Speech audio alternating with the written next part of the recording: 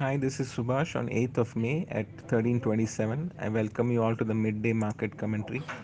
Markets are trading higher on Monday after a gap up opening. Nifty is currently trading near the highs of the day.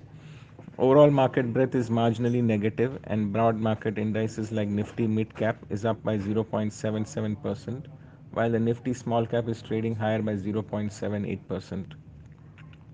Sectorally, the indices that have gained the most are the Nifty Realty, Auto, Fin Nifty, and Bank Nifty indices. Top losers are the Nifty PSU banks and media indices. Stock-wise, Marico, Tata Motors, IndusInd Bank, and Bajaj Finance have moved up, while ABFRL, Coal India, Canara Bank, and PNB have slipped into weakness till now. Asian markets have closed on a mixed note. Nifty remains in an uptrend. Further upsides are likely once the immediate resistance of 18278 is taken out.